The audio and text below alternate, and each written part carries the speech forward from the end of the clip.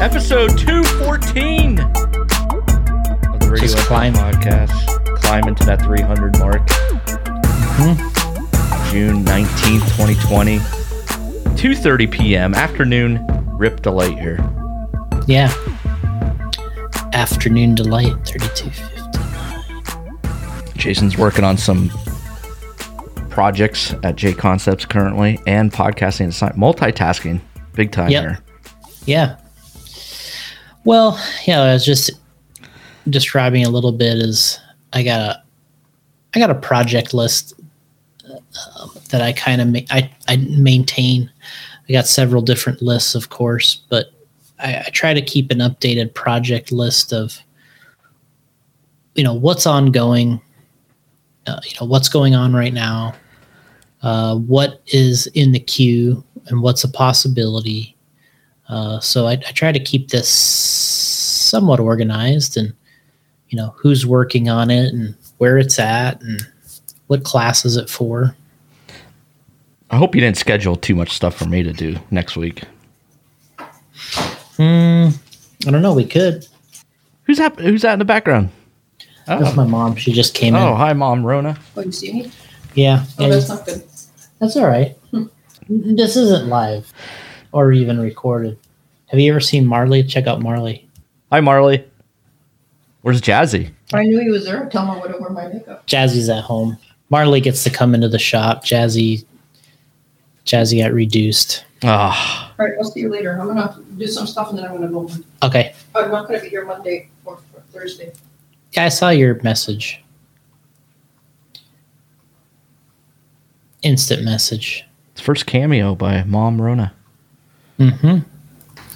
Race. Yeah, so I decided made a trip with Fred up to Missouri. He had it's kind of a side story, but I sold Bigfoot 4 to Fred a couple years ago. He brought it back up to Missouri so they could work on doing a restoration of it. And a lot of work there, but what he was doing is bringing a front clip for the truck, a fiberglass front clip up there so they could kind of continue doing some work to the truck. So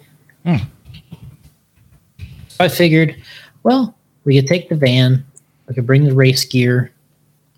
They had a Trigger King event going on in the area, so I felt like, all right, we'll go up, we'll bring the stuff for the big truck, and then we'll do some racing. So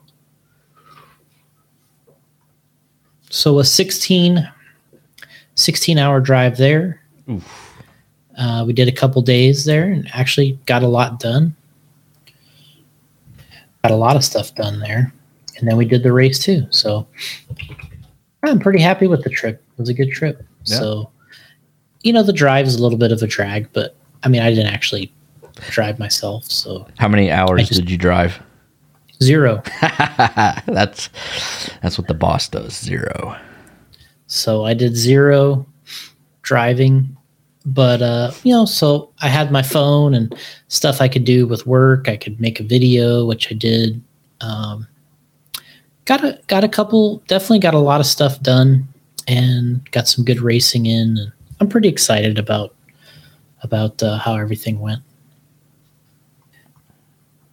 What's funny about the trip is it's kind of been a while since I've made that kind of a trip, but I used to go that direction a lot with my dad.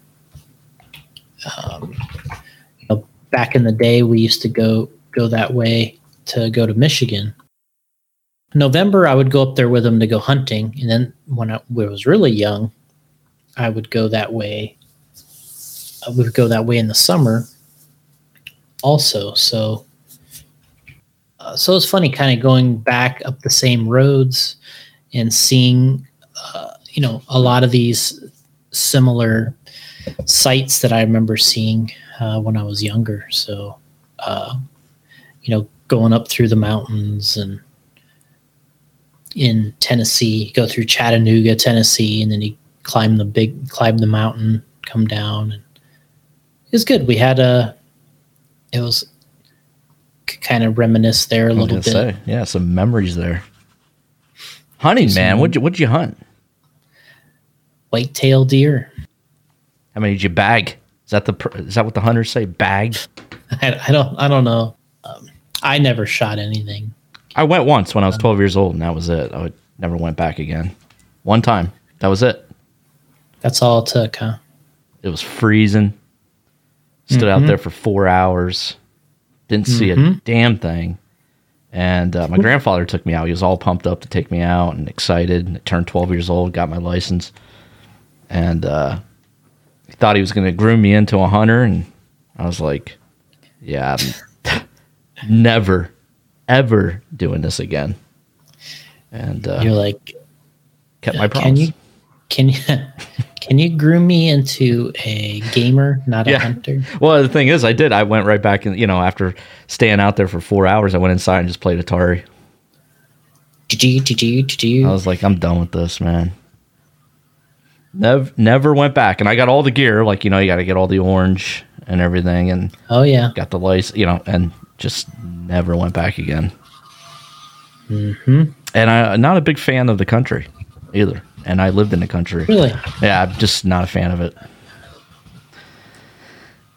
Talked about it on the show before. I kind of despise it because I felt it like kind of robbed me of my childhood somewhat, because a lot of my friends lived in town. They were able to do stuff together, hang out, while I was stuck like 15 miles over the mountain and out in the woods. Nobody came visit me.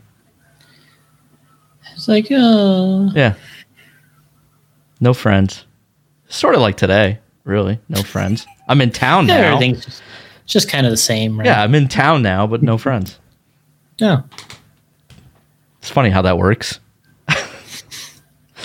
There's, some people would say there's one common denominator. Oh, man.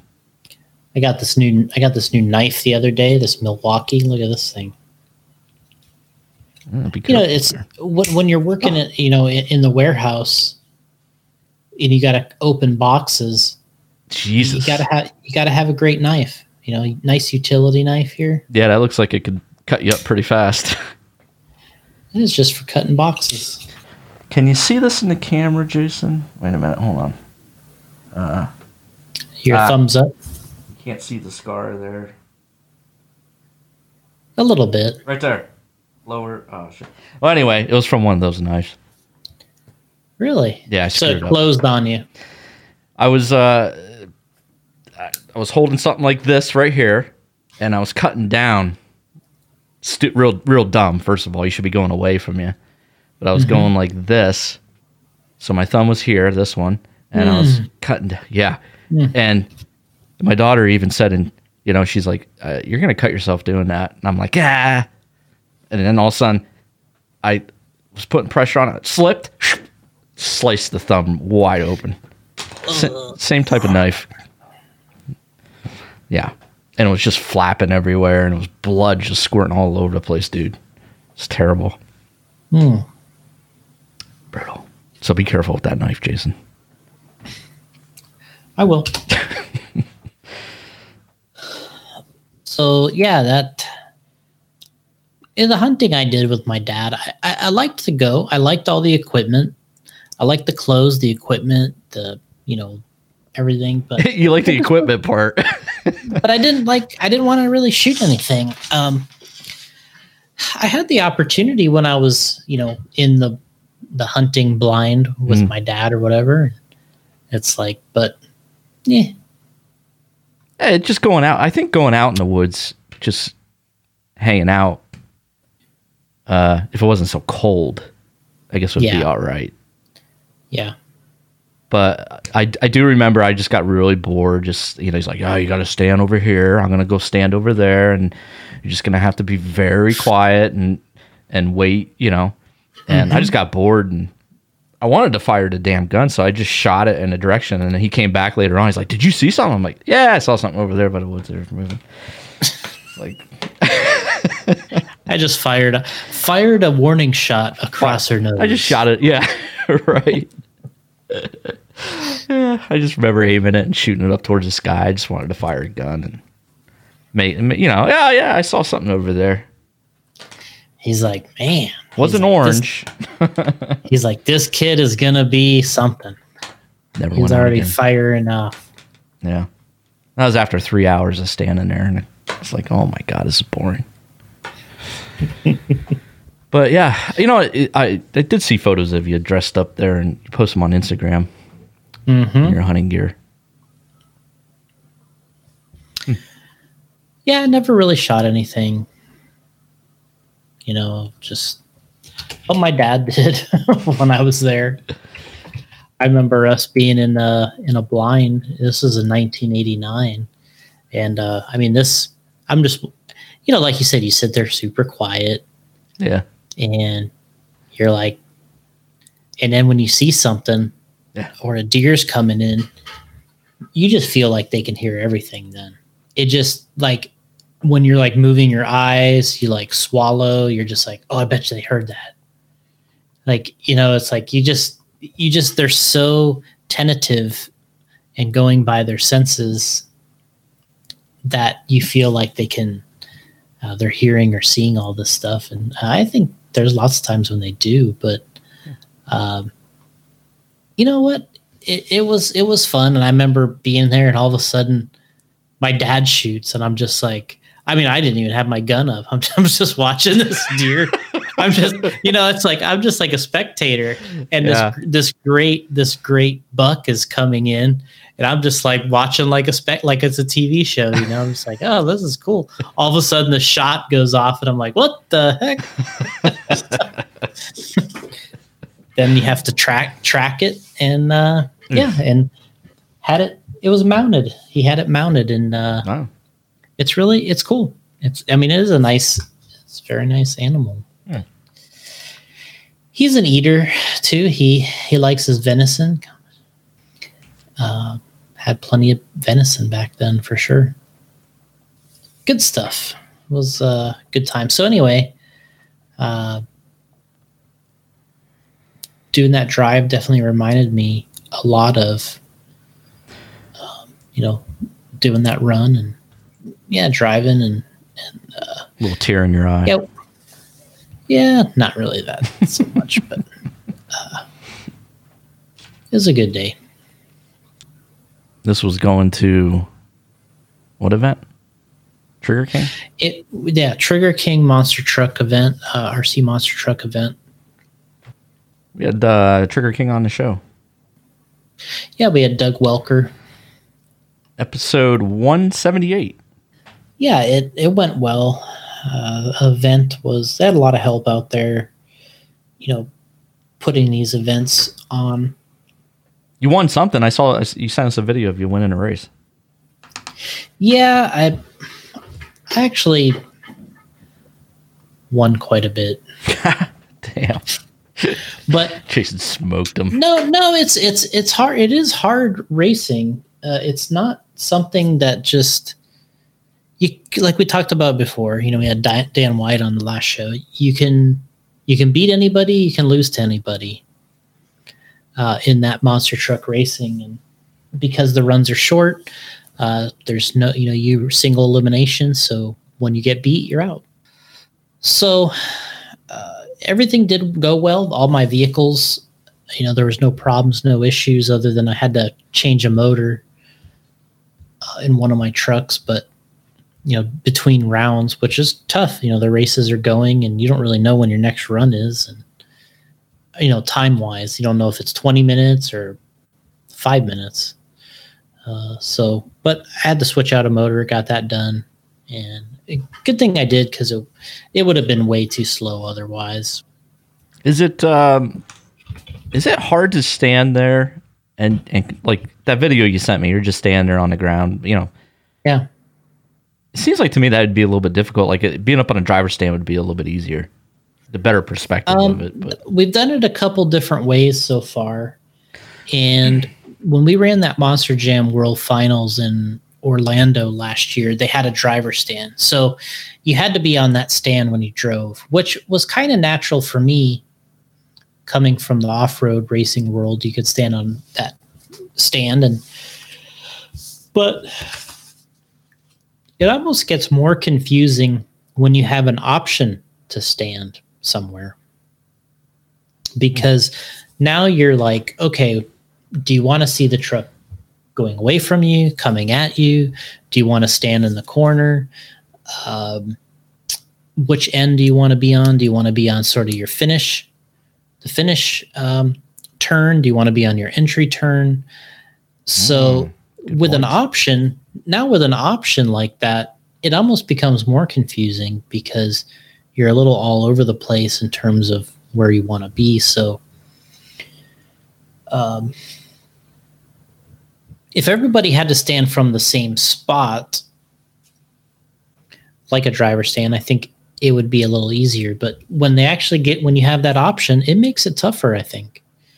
And what I ended up doing is I wanted to see on one, because they switched layouts. We had 2 brackets of racing in each class, and they switched the layout. And one of the tracks, I wanted to see the truck either going away from me or coming at me for the jump section, because on this racing, the other part that's tough is you have to hit all the ramps. So any jump there is, you can't miss a ramp.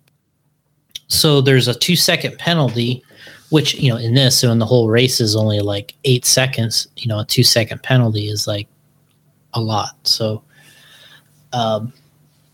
so you have to hit all your ramps. So that's kind of a big part of it is not, so there's what they used to call in the real racing called a 2-and-2 rule, which was your 2 front tires have to impact the first thing. And then you have to stay 2 tires in contact with it the whole time. That was on the cars. That's how they used to judge the old competition, where if you were jumping over cars, your 2 front tires had to impact either the first ramp or the first jump. And then if you're driving over a section, 2 tires have to maintain on that area. So on this, your tires have to hit the ramps every time, and they're not really wide. You know, it's not like an RC track, off-road track, where it's 10 feet wide or 8 feet wide. You're hitting a jump that's 8 or 10 feet wide. You know, in this, it's only a couple feet wide. So that's why you want to know where your truck is, because you want to make sure you're hitting all the obstacles, because if you don't hit one, then you're pretty much done. So you can't hit the corners. If you hit the corners, it's a 2-second, like on this track we're running at. You couldn't hit the cones and flip them over or anything. You hit the cones, that's a 2-second penalty. If you don't hit the ramp that you're supposed to be jumping, that's a 2-second penalty. So that's why they video every race, so that you can always go back if there's a question and watch the video. So even though if you cross first, it doesn't mean you won. You might have had an infraction. You know, you might have missed a ramp or something like that. So that's why where you stand becomes critical too, because you want to make sure you're lined up for those jumps. Yeah, that makes sense. Yeah, and the other thing that's becomes, I guess, a little more different or nerve-wracking is when you're in a race that you think you have won. You know, you halfway through, you can kind of do a judgment and you're like, oh, I think I got this one. But you start to say to yourself, okay, well, I really want to make sure that I hit these last 2 jumps without getting a penalty, right? So you kind of back out of it a little bit, and then you make sure that you're lined up right. And sometimes you can make a mistake doing that. So you're kind of you're monitoring all these things while you're racing. Am I out front? What kind of lead do I have, if anything? Do I want to take it easy to make sure I hit the last jumps and not have any penalties? Because if the guy is just a little bit behind you, but you have a penalty when you're kind of have a good lead, then he's going to beat you on the penalty. So it's a lot going on, and so a lot of things you kind of have to monitor in your head while you're driving, and I think that's what's kind of neat about it. I guess I wouldn't be good at this then. I was like, oh man, I don't know, I could do this, but if there's penalties like that, oh boy. Well, of course you can practice. Practice. I mean, there's nothing saying that you can't get better. Yeah, right? I don't know. Though that, like I was telling you in the chat, that looks like that would be my type of racing today. Yeah, probably would. So what I was saying is I did end up winning each bracket that we raced, but they're very close races. When the whole thing is only whatever it is, 8 seconds or something, they're always really close races, and you don't have a lot of room for error, if any. And you're going up against guys that do this all the time, right? Yeah, this is like a club that they race every month. Man, and you're still going out there. You're doing this like basically part time. Mm-hmm. And you're going out there and you're doing good. Damn. Yeah, I mean, over the years, I've obviously been fortunate to do a lot of RC and a lot of racing, and I've always been good at driving the cars. I'm not the best. I'm not a world champion, but I'm always really good at it. And that's the only thing that you can rely on, that you can drive. But then it becomes a lot of things to think about. You can't just be in all racing. If you're just a good driver, but you don't think out, what's going on, or like we talked about earlier, you could get you could have a rule infraction, or you just think you're going to blow somebody out on the track and you go for it way too much and you get a penalty. And I mean, there's all kinds of things that can happen that you kind of have to monitor. So that's what's kind of cool about it. They had their best turnout they've ever had there. They had, I think, 150 trucks, which is good. They had their biggest bracket ever, which they just put up. They actually just put up the YouTube video of the whole bracket of Sport Mod Bracket 1. So these guys, they do a good job with this. So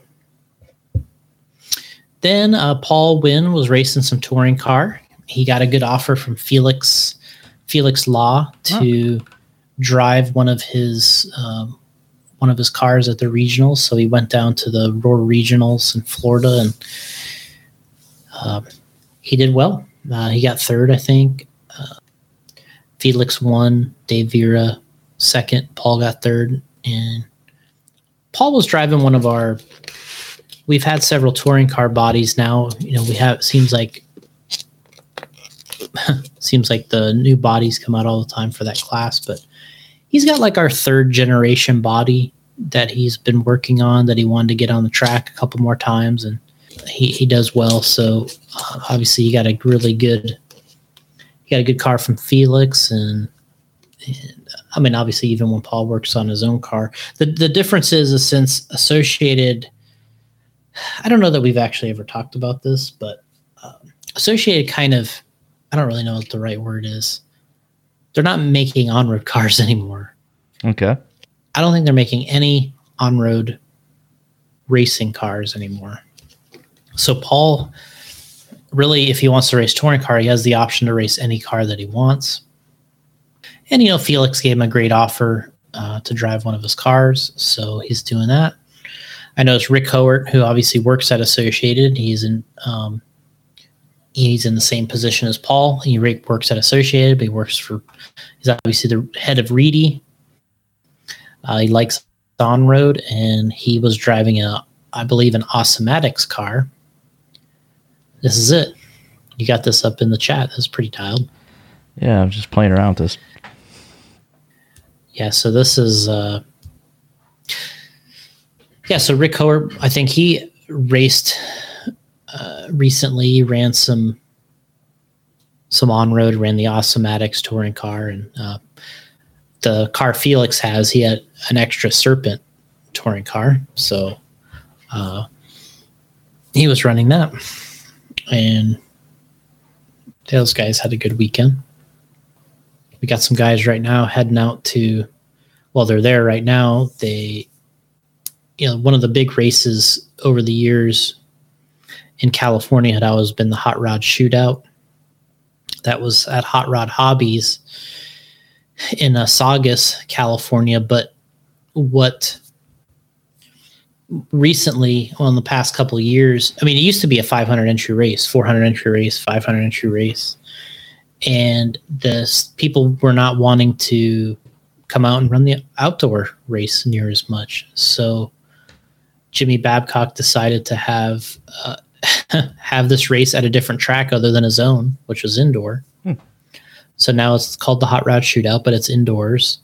And Mayfield's there with Joe Pillars, and we got Brock Champlin there, and we got some good drivers racing at that race. And it's the first time Mayfield's run he's ran a couple semi-small regional events, club races, whatever, but this kind of the first decent sized race he's ran since March. So it should be interesting to see how it kind of plays out. And he's there right now. I saw Joe posted a little video of him running, so pretty neat. So we got him and Brock and Blake and some other drivers out there at this track in Bakersfield. So you can see here, I don't know if you're watching your video here at all, but yeah, I think this is actually, this is me right here on the left, Power Wheels. This is before I changed the motor. So I realized after this race, I was like, why is this thing so slow? And you're supposed to run a 17 turn motor. But what I remembered is, I was at home, we were here at the shop, I had AJ put a 27 turn motor in it. And we got here to the event, and I was like, man, this thing feels slow. And between this round as the first round, is this you also? 50 yeah. No. Oh, no. This is 56 trucks, 56 trucks total in this class. Okay. And that's the first round. So that after that first round race there, I was like, holy cow. I'm like, man, I don't have enough power. So I borrowed a motor from Cheech. His name is Cheech. He gave me a 17 turn motor. I put it in there, and I was like, okay, this feels a little more normal. So you can see here in the videos, I'm taking it a little bit easy. It's got a decent amount of power, but I'm kind of taking it easy until I get into a race where you really have to drive a little harder. And we had a good race. So this is the mid-range class that's called Sport Mod. Okay. So you have to use a brushed motor. Yeah. The guy took out the tires. This is Danny taking out everything. He hit two cones, missed one ramp. He's already got 6 seconds in penalties. Okay. Wow. No, it's really easy to do that. Well, we got a good question here. Mike Sorchi. How can we do less qualifying and more racing in 1/10 scale? Reedy Race does this for the invite classes, but what about everybody else? That's obviously kind of the age-old question. Everyone seems to bring that up from time to time, that they enjoy the actual racing more than qualifying. Get rid of IFMAR qualifying. Well, that's the simple thing. And it's the best thing. That would be the simple answer is you don't qualify all on separate clocks. You only qualify on one clock. That would be the easy thing to do. But it won't go well. It won't go over well with the pros, right? It doesn't. I personally, people ask for this, but I don't know if they know what they're asking for sometimes because my experience says that the races are a mess. The qualifiers, there's a lot of people get mad now when they get taken out. Can you imagine having more qualifiers? That's the problem with RC cars is there's no penalties really for hitting each other.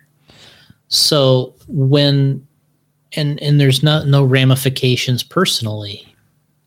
So the cars hit each other all the time, and when you start at once, you have to deal with that.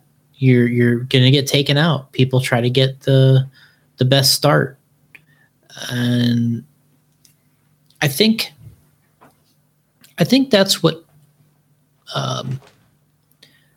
not everybody's prepared for. I personally hate it.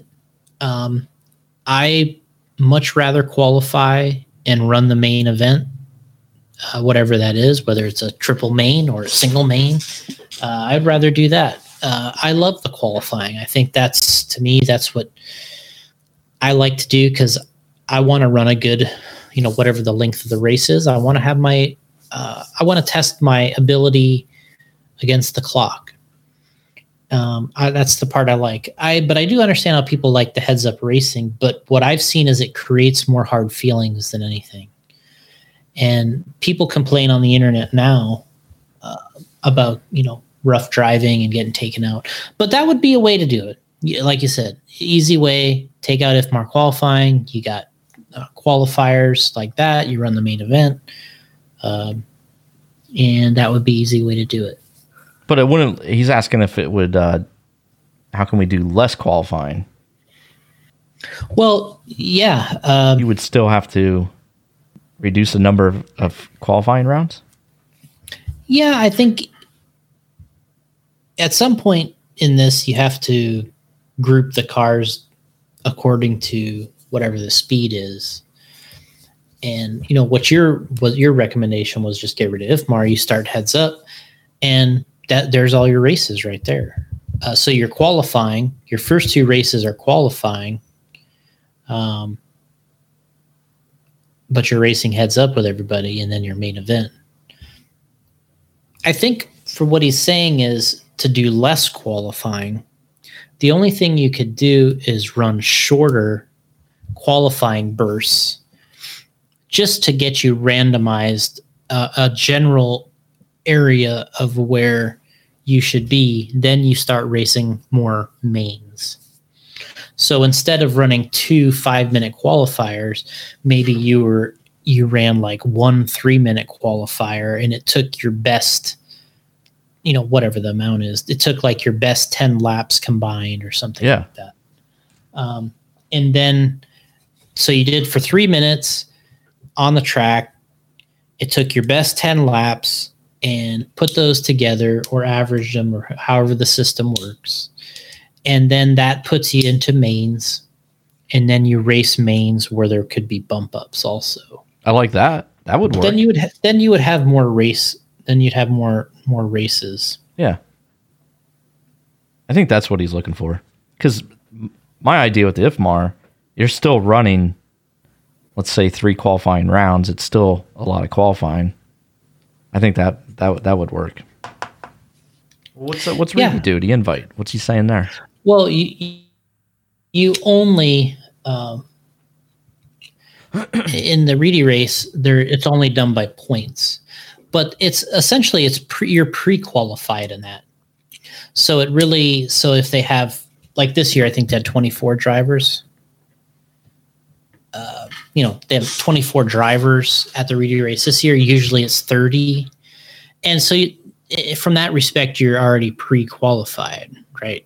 Yeah, right. So it's just 30 guys only allowed, and then the heats and the grid positions mix up, and then you race for points. I mean, what's funny is most people love that format. They absolutely love the Reedy race. I actually like the open class at the Reedy race, where they do the traditional qualifying in the main events. The only thing I wish they did at the Reedy race is run 3 A mains in the open class instead of 2. And I'm not a fan of the two mains. Oh, okay. But it's worked out. I think for the most part, the better drivers have won, and it's been successful. Obviously, it's been successful. So, I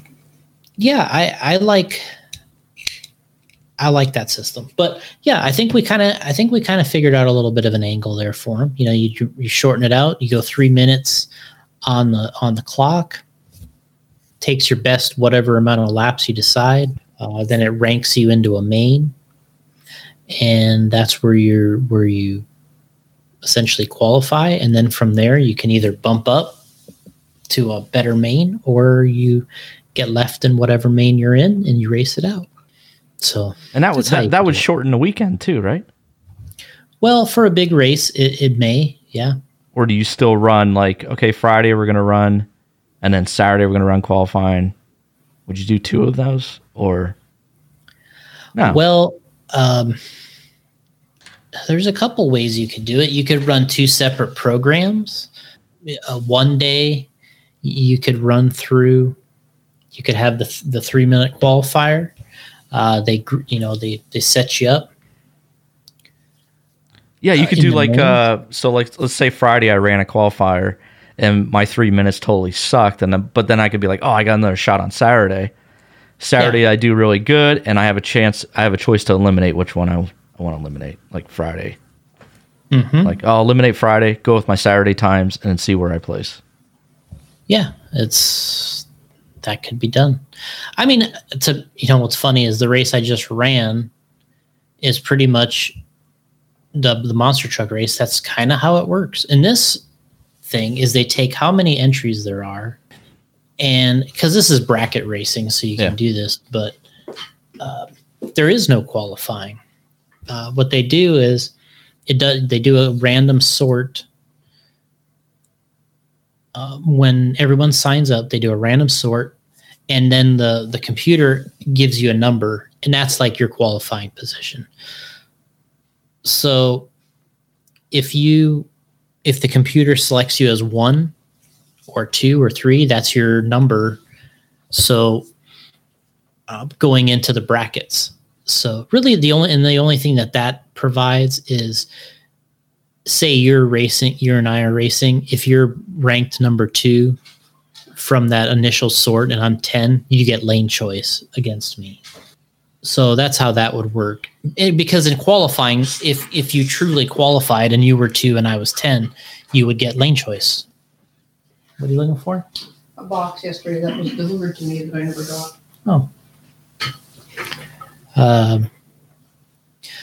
So yeah, what they do there is they kind of eliminate the qualifying.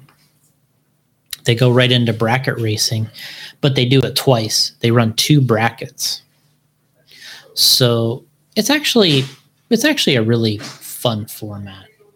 So we ran retro, sportsman, and pro mod bracket 1.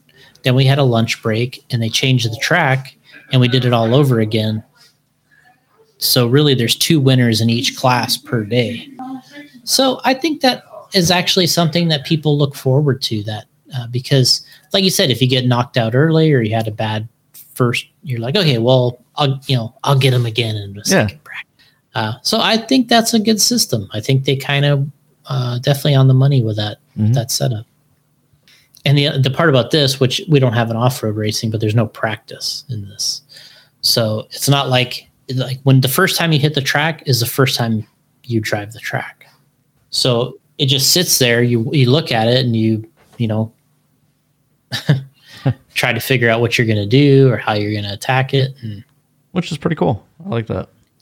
it is. It makes your very first race very nerve-wracking because you don't know how things are going to respond.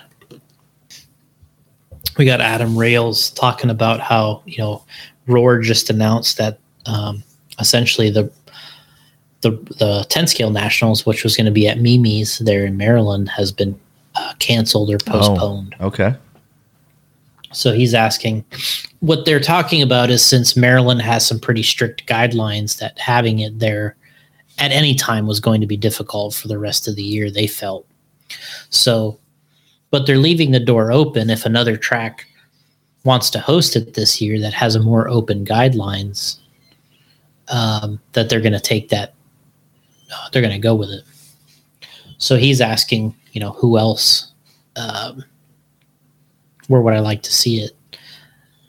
Oh man, there's a bunch of tracks. I'd actually like to see it.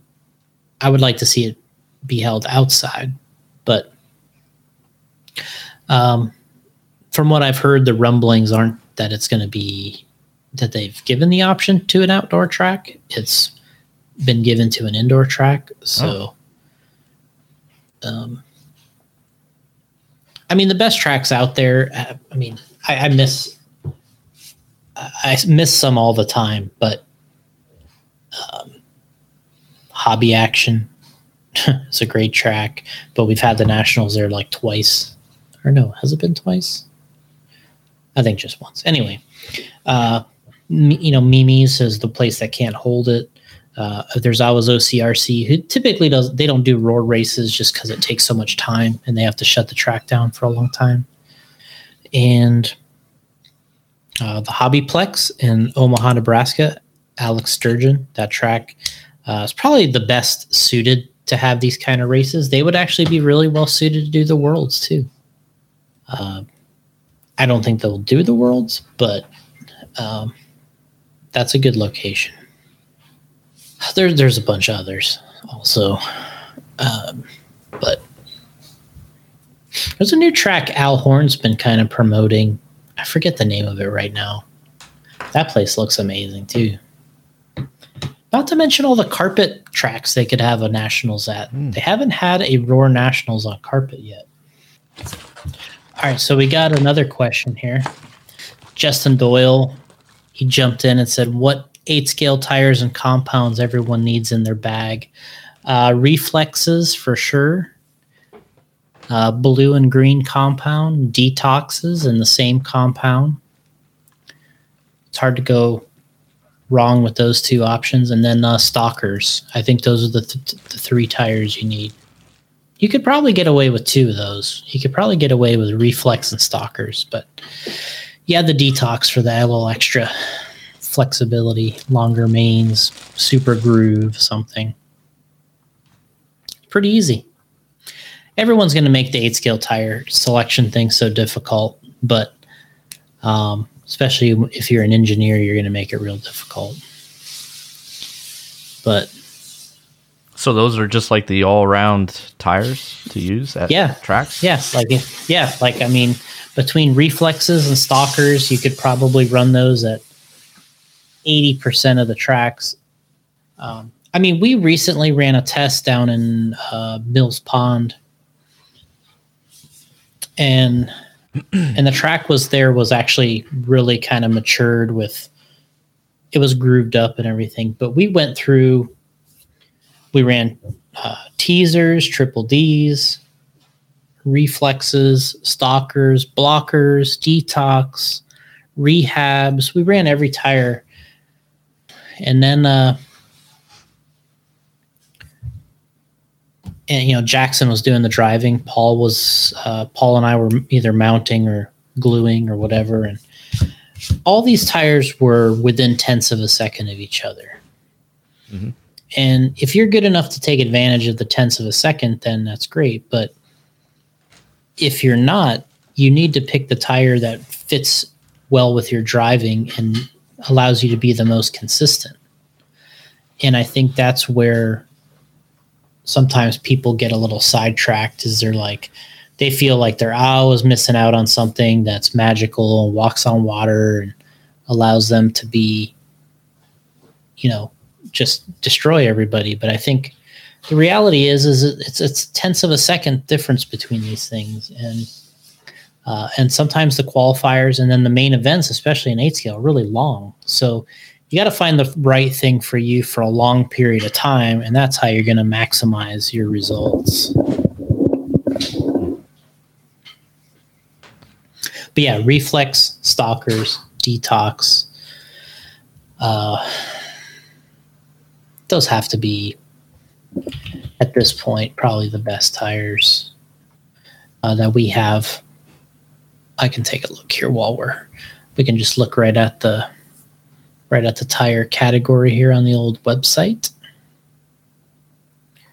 8 scale buggy. So we got blockers, ellipse, stalkers, cosmos, teasers, rehab, little chasers, triple Ds, detox, diamond bars, reflex.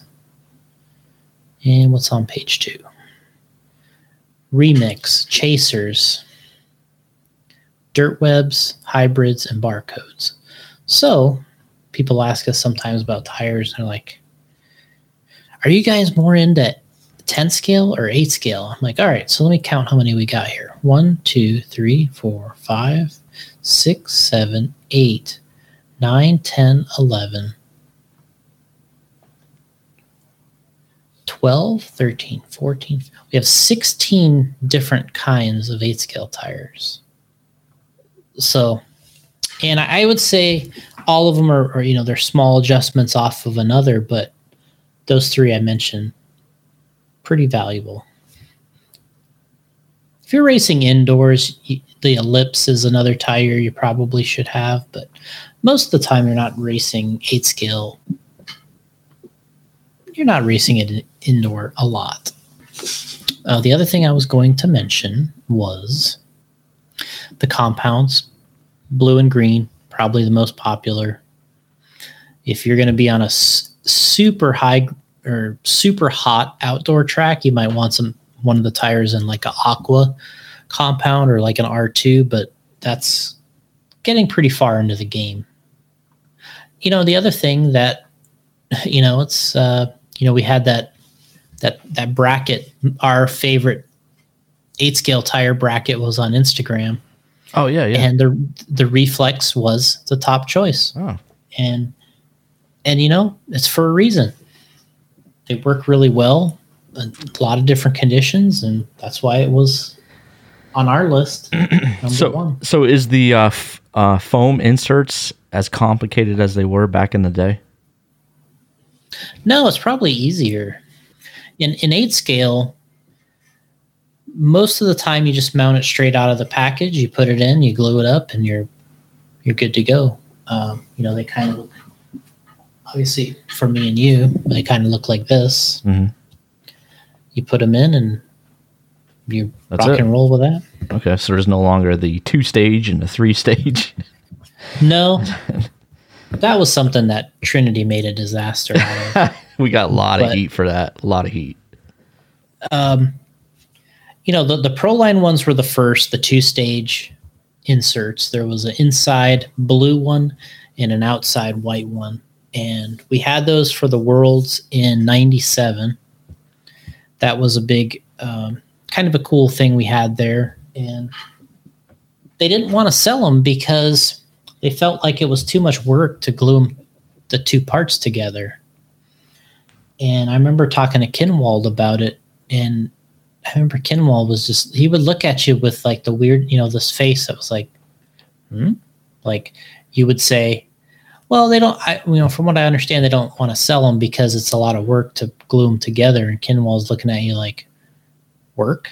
Like, if you want to go fast, you work. Right. Like, it didn't make any sense to him. Like, he's just like, why would you not want to do it? And so eventually they started selling them, and eventually they got them glued too, which was good for most people. I don't remember if Trinity sold theirs glued or unglued. I think they're unglued. Unglued. Yeah. Unglued, yep. And then I think they eventually sold a glue too, right? You sold like a glue to glue them together. It was like a contact cement or something. Yeah. We used to use Super 77 spray adhesive. Okay. I think there was a Super 77 and then there was a Super 90. Let's see what it says. Yeah, there still exists. Super 77 spray adhesive made by 3M.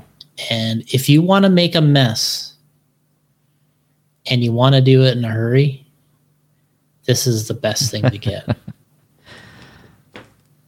I remember staying with Mark Pavitas at several races, and we would be building these inserts with this.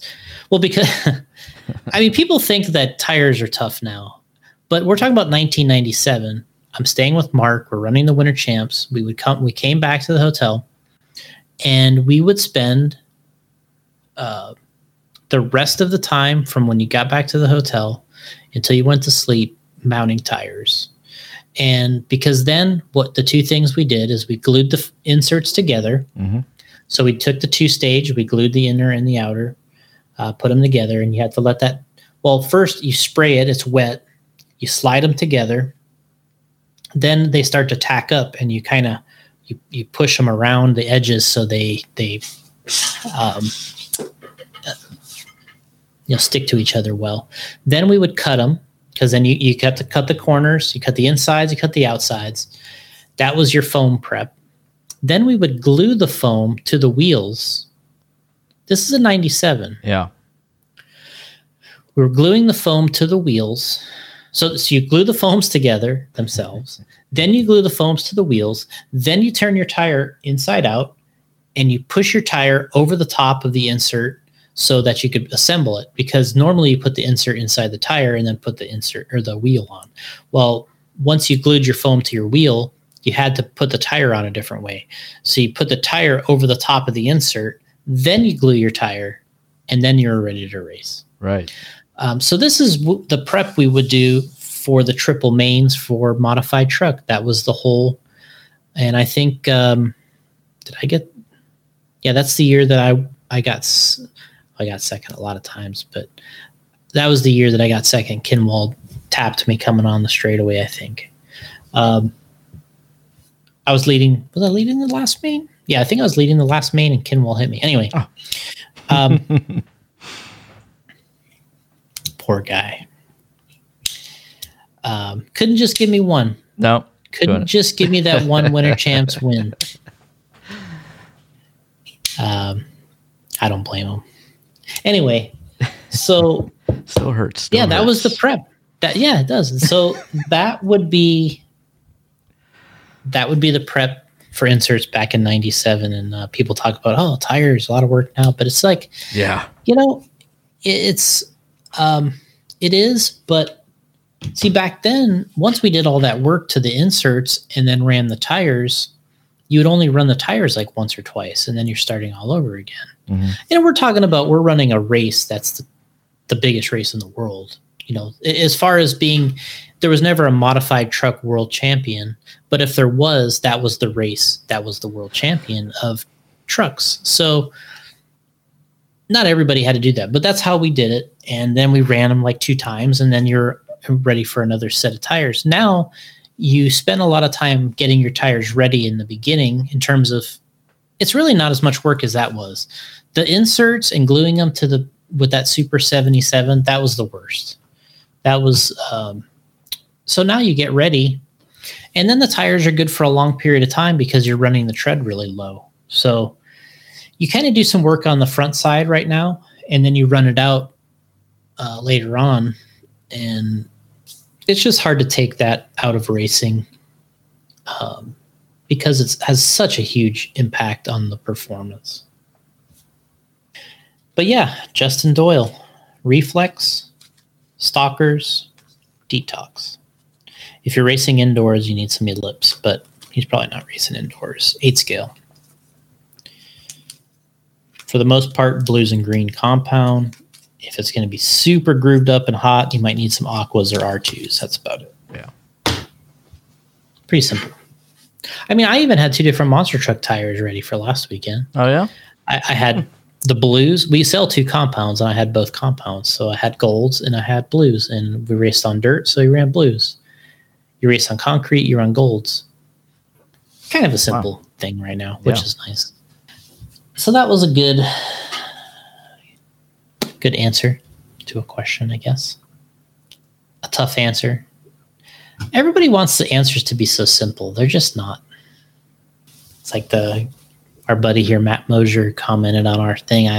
He always asks me like these questions, and he thinks it's going to be so simple. I'm like, look, it's not simple. Like, it's just, it's like he wants to ask me like, should I get the new B6?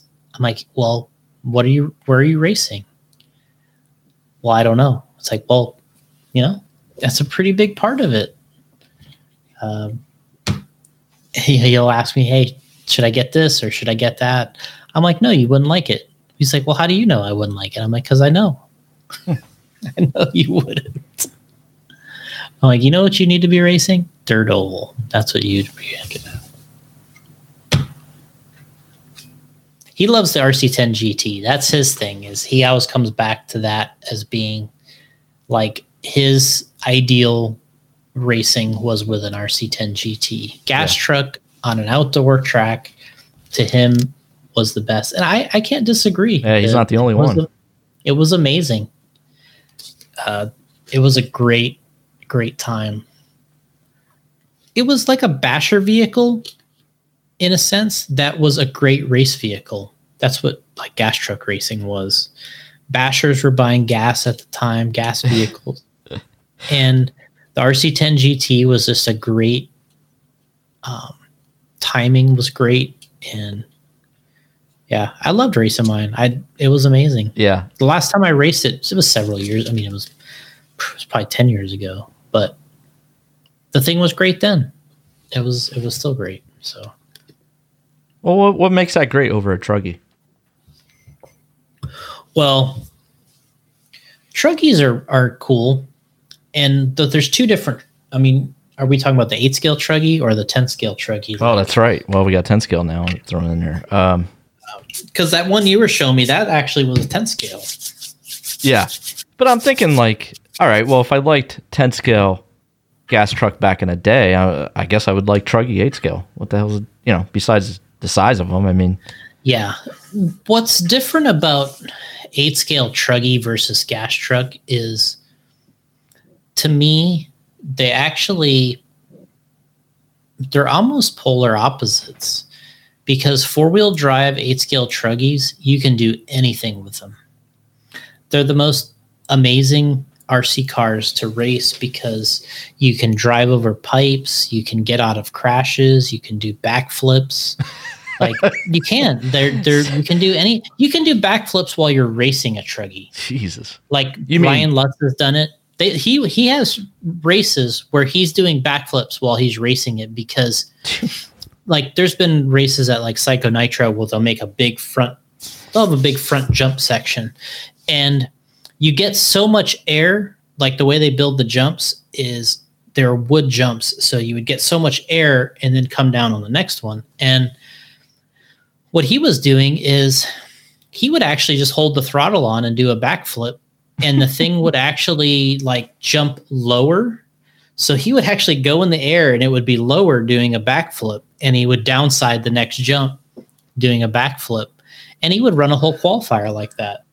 They are amazing Truggies, but what people don't like, I think, where Truggy gets the growth is a little stuck. First of all, everyone loves buggies. I mean, that I would say 75%, 80% of the people just love buggies. But anyway, Truggy, the cost of the tires is tremendous on a Truggy. It's not twice the cost of a buggy, but it's probably, it's 1.5 at least. And now they do last a long time. So it's just like anything. If you want to put a new set of Truggy tires on, you're going to pay up front. But if you get like our Reflexes or something like that, You could probably run a whole Psycho Nitro Blast on one set of reflexes if you really wanted to. But when it comes to competition, people have a hard time controlling themselves. I mean, there is no doubt in my mind that if Mayfield came to the Psycho Nitro Blast and you told him you can only run one set of tires the whole time you're here, he would pick reflexes, and he could finish the whole weekend probably with one set of tires. And his results would probably be 75 to 85% of what he could do being unlimited. But, and most people could do that, but you can't, a lot of people can't help themselves during competition. And if, you got your wallet sitting right there and you think you can buy some more speed, you're going to buy some more speed. That's what people do. I mean, whether you're racing real cars, you're racing anything, you tell somebody they can buy a little bit of speed and they're like, how much? It's just, so what happens with Truggy is when the competition gets to them and they want to buy more speed, it just costs more to do it in Truggy. But as far as like the first 10 minutes of usually the main events, Truggies are the best. They're so fun to watch. Oh, I love them. Nitro Challenge. If you want an entertaining main to watch, if you have the patience to watch a 45-minute main, watch Mayfield and Dakota at this year's Nitro Challenge in the Truggy class. Okay. Awesome. I will do that. Those two guys were so great. And I think Thomas filmed the whole thing for us, so it's on our YouTube channel, I believe. I think Live RC has their version too, and just how much they're pushing the trucks and what they could do on that bumpy track with the big truck was fun to watch. It's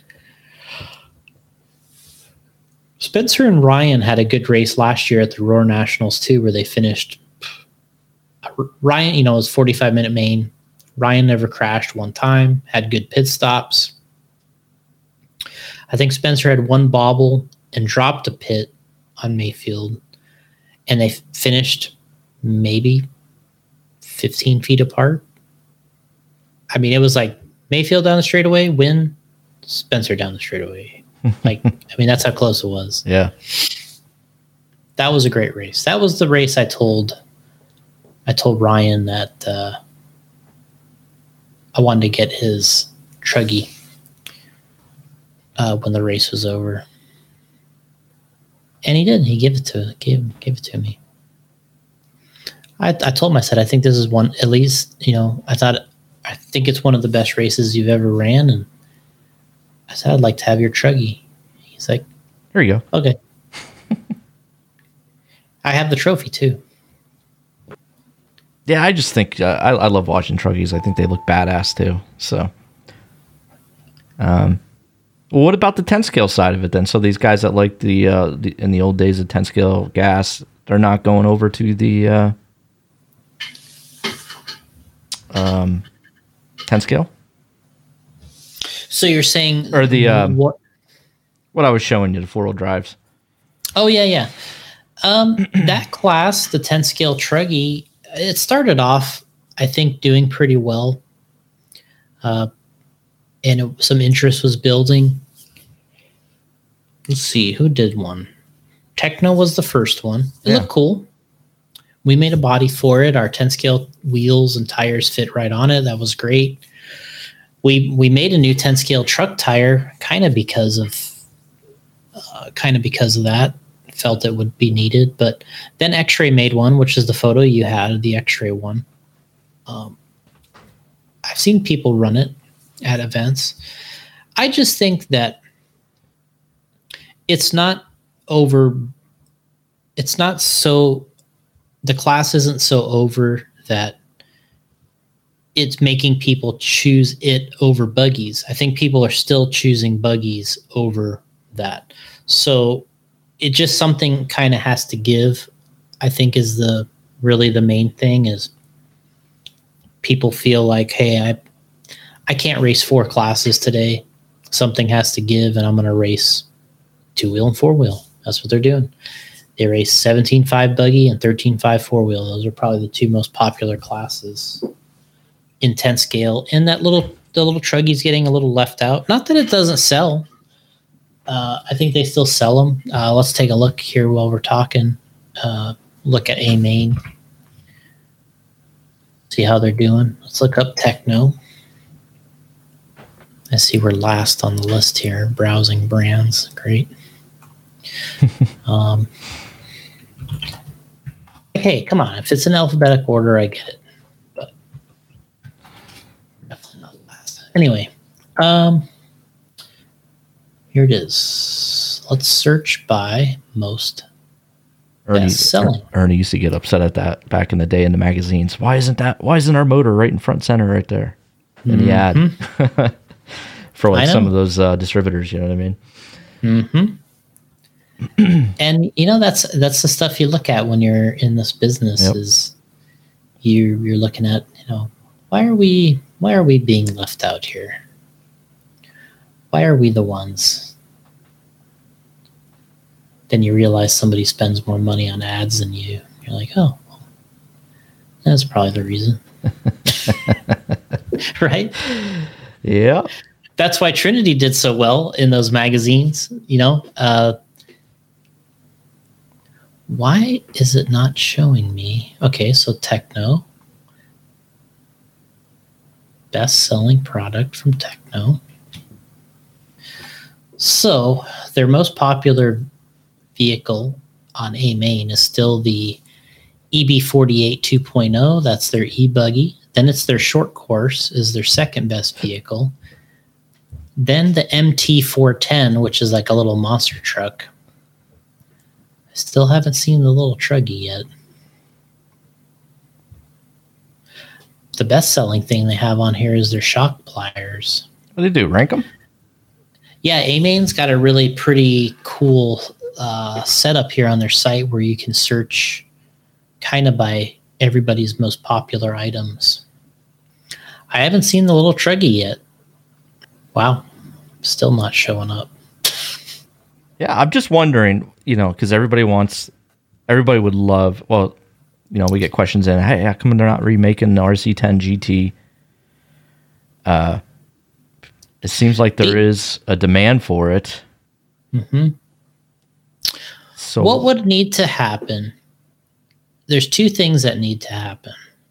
One, we need to have more backyard outdoor tracks for 10 scale, not 8 scale tracks. We need to have tracks that are like 120 by 50 or 60 that are for 10 scale cars only. And then we need one of the manufacturers to make a new nitro 2-wheel drive truck with all the latest bells and whistles, with the ease of the old engine that we used to run, the old OS. And then I think it would work, because the issue at the moment is there's just so many indoor tracks. And with the popularity of carpet and AstroTurf, for the most part, they're all indoors. You can't really race gas indoors. Now, we do it a couple times a year for these big events, but those are also big arenas like horse, rodeo arenas or something. So that's what used to be so different, is we had a lot of dedicated 10 scale outdoor tracks, which were perfect for nitro 10 scale truck. And then that truck came out and it was a huge success. All right. So I can't find where the little Truggy is even listed in the top 6 pages. So maybe it's not doing all that well. Let's look at X-Ray.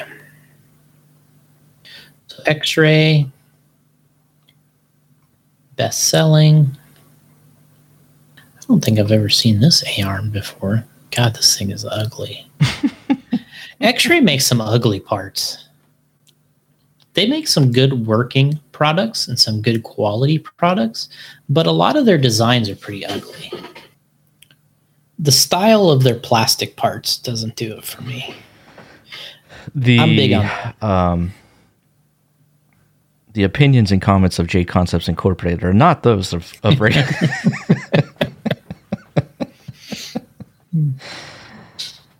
Dude, the worlds though that they had at their track that we did last year, I wish we could do it all over again. It was so good. It was so much fun. Probably the best race I've ever been to. That and the Finland Worlds. Those two are the two best races I've been to. So you like the worlds there again? Just have them there.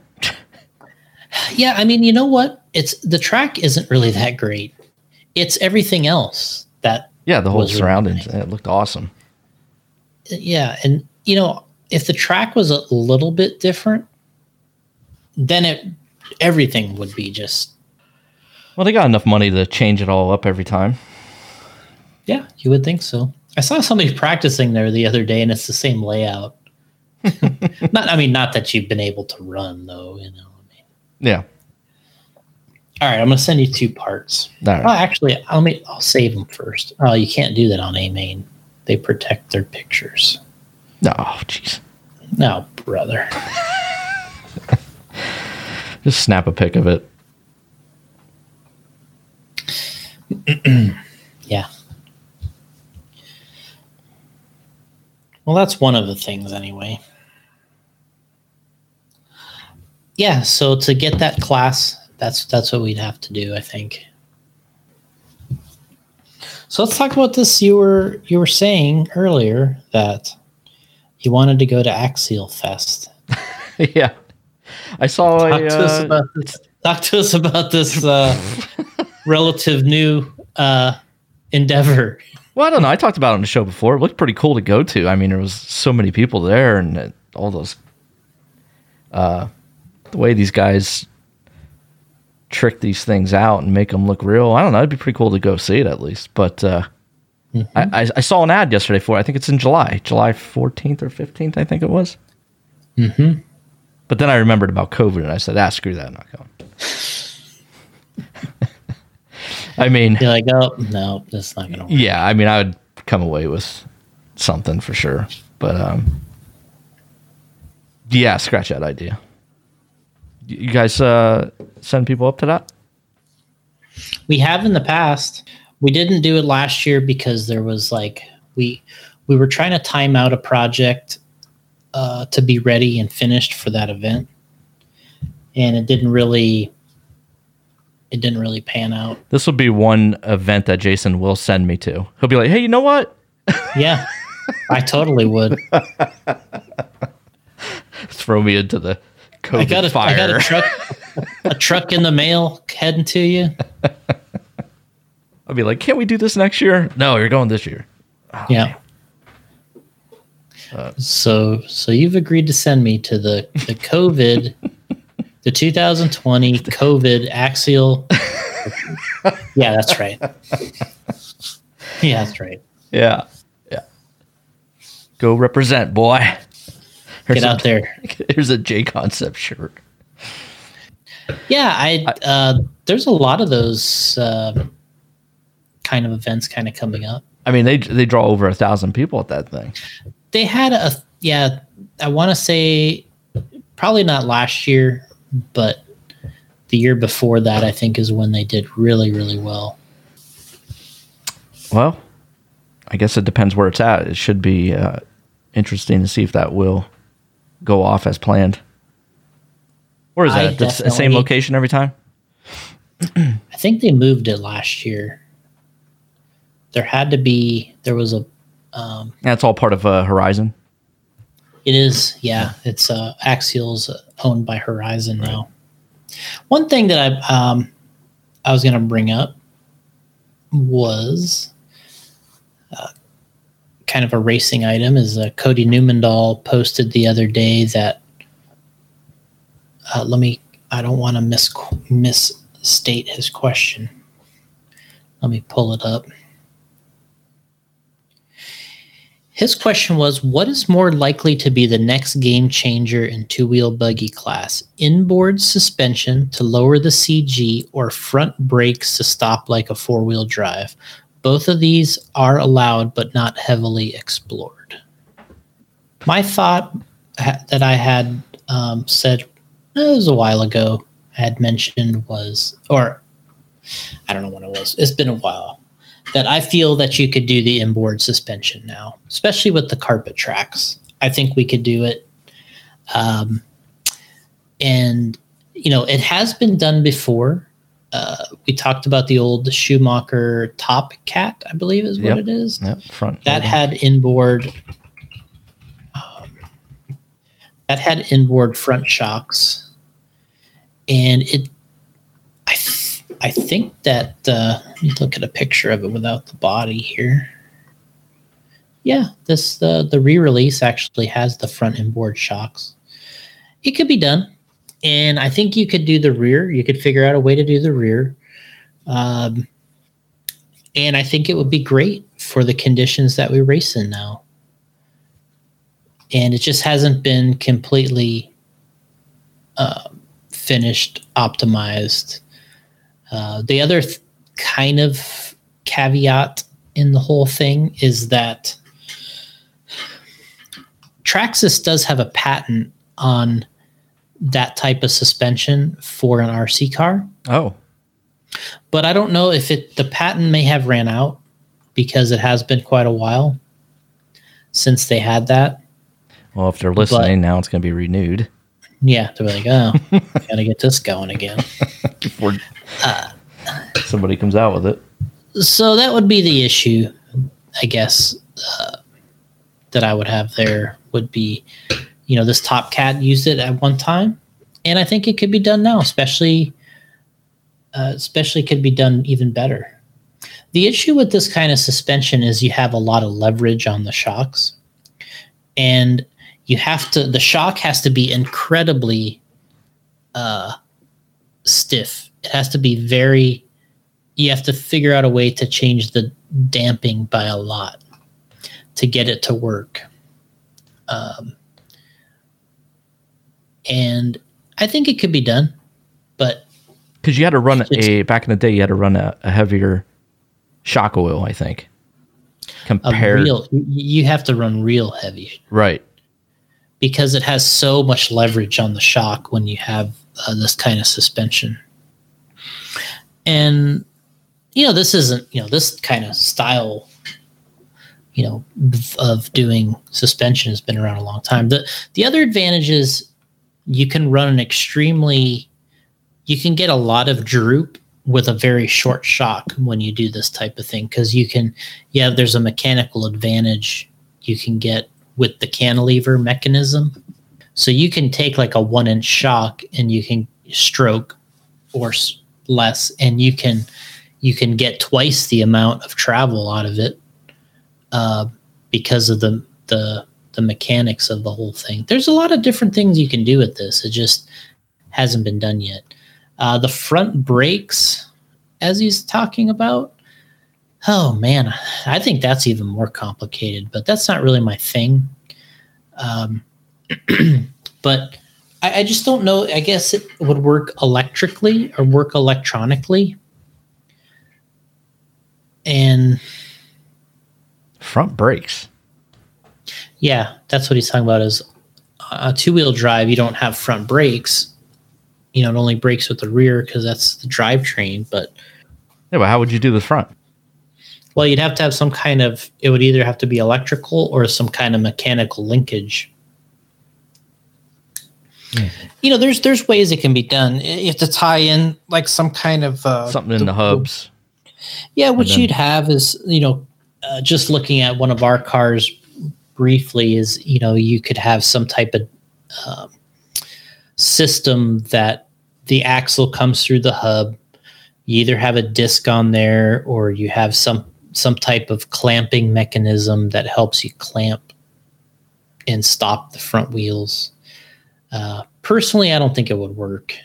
Like, I think you would spend an incredible amount of time trying to fine tune it, and it might not work quite how you would want. But I don't know. Maybe if you could include electronics, so it's electrically tunable while you're driving, That would be kind of neat. I mean, the other thing is do we really need to make two-wheel drive buggies faster than that much more faster than they are now? They're already sometimes faster than four-wheel drive cars. So if we had the advantage of front brakes also, we would be just that much quicker. Wasn't there an off-road car? Schumacher did the front laydowns, but didn't somebody do was it the Predator or something? The rear shocks were like this. Hold on, I gotta look at your video. Instead of like this. Yeah. It had cantilever front rear suspension. Yeah. Yeah. Were you talking about, yeah. Who was that? So we were talking about the Schumacher car because it was a two-wheel. Yeah. But the Predator RC car. So this thing. That's back when Kinwald was running for him, wasn't it? Yeah, he ran like one or two races running this car just because he was pissed at Yokomo. Okay. So he ran the car a couple times and kicked some ass with it. He loved this car. He loved tinkering with this thing. This is probably a good photo. Let's see if I could get this one. Yeah, the front had the lay down shocks and the rear has the, like you're describing, that they they kind of crisscross each other in the back. I remember racing against this car. I don't think I've ever driven one, this car was sort of the Associated kind of based their touring car project, the TC3, off of this car, the Predator, because this was like the only shaft drive car kind of at the time. So then Associated based their touring car, the TC3, off of this thing, and they just had a tremendous amount of success with that thing. This car is badass. Even you look at it now and you're like, dude, this thing, if you rebuilt this car today with today's materials, designing techniques, and took a couple of the gimmicks off of this thing, this would be the car to beat on carpet for sure. And there's people that would love it. The techie people would love it because it's probably the most F1-y kind of RC car there is. Yeah, cool car. But I think the Associated TC3 was originally, the idea got going because of that. They actually made a touring car also. What's funny is they didn't have a lot of success with this thing as a touring car, even though it probably could have worked well. And then Associated made the TC3, and the thing was like super successful. Jesus, that car looked awesome, dude. That's what I'm saying. It is. The Predator X10. Mm-hmm. Yeah, it's the most F1-y RC car, I think. Absolutely. And the guy, I think the guy that started that was called, his name was Richard Weatherly. The way the rear shocks are, I think, is kind of the biggest. I don't know. I guess it probably works. It's a little too gimmicky. Yeah, but that's what Cody's talking about. We all want to have a gimmick. Give us a gimmick. Yeah. Trying to get one of these things is not easy if you want to get one today. Trying to get one on eBay or something. Yeah, when I Googled Kinwald Predator car, I noticed... Did his come up? Yeah, and I noticed on rc10talk.com, somebody was in there looking for information on this car because they want to build one, apparently. Yeah, there it is. That was this car from the Winter Champs. There isn't a lot of pictures of it. Somebody wrote, I believe this car was at the 96 Winter Champs. Probably, yeah. In 1995, Kinwald raced at Yokomo and had the 96 Nat. and at the 96 Nats, he won with the prototype Double X4. The famous race. Right. So we got the 96 Nats in there. It's funny how we can squeeze that in there. All right, so let's look at Kinwald's Predator. The big thing I remember about this is I remember he raced, when he ran this race at Winter Champs, when he ran this car, I think it was Winter Champs when he ran it. Pavitas also ran with his Yokomo. And I remember Mark, the only reason Mark even ran is because Brian ran. And he was like, oh, I'm gonna try to torch him, you know? Mm-hmm. And man, Kinwald just did a number. Kinwald did a number on him at that race. It was like, oof. And you know what? It really showed that the car had a lot more than people were probably giving it credit for. The one thing I do remember about it is it was embarrassingly loud. It was so loud.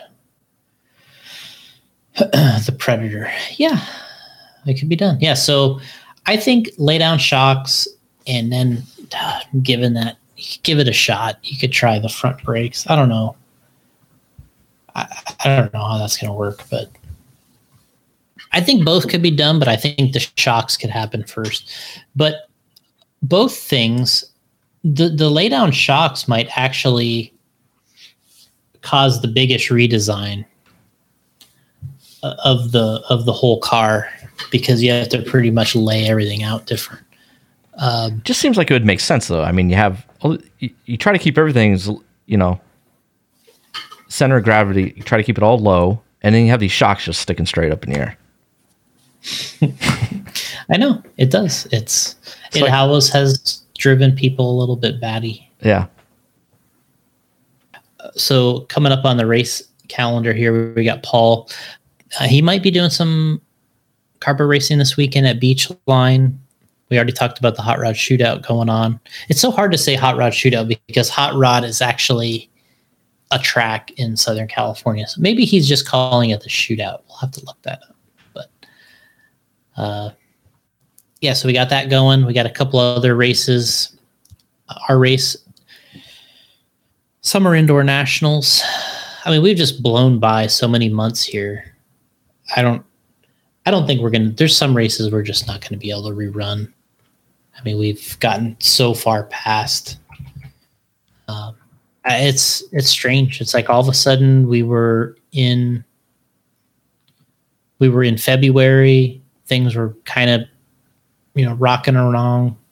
And then just everything just like changed.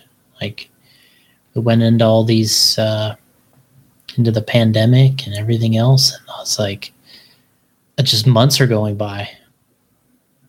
Well, I'm hoping they could reschedule the 8-scale Nats at LCRC, and we can go and have some fun.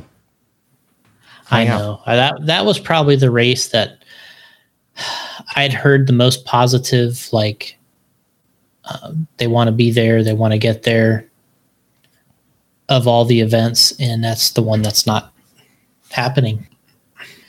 So we'll see if we can catch up. We got a lot going on. And what new products are shipping out this week from J Concepts? We got a brand new TLR 22 5.0 Elite body. We got the P2. So many people have asked us for a Punisher 2 P2 body. And that is now out and shipping. We got an S2 body for their new 4-wheel. The 22X4, we got an S2 body for it. We got 2 new bodies to release next week. That throwback RC10 body. Yeah, the B2. Yeah. That's out there. Got the new satellite tire rubber bands in pink, white, and green. Tactic wheels in chrome. Colt wheels in chrome. So then we got the Speed Fangs. Pre-mounted Speed Fangs for the speedrun crowd. So we got a lot of good stuff out there. All right, 2:15. We'll see you rock and roll next week. All right, see you later. Yes, you put it succinctly. Suck what? Succinctly, it means perfectly. Oh, yeah. Man, I do that.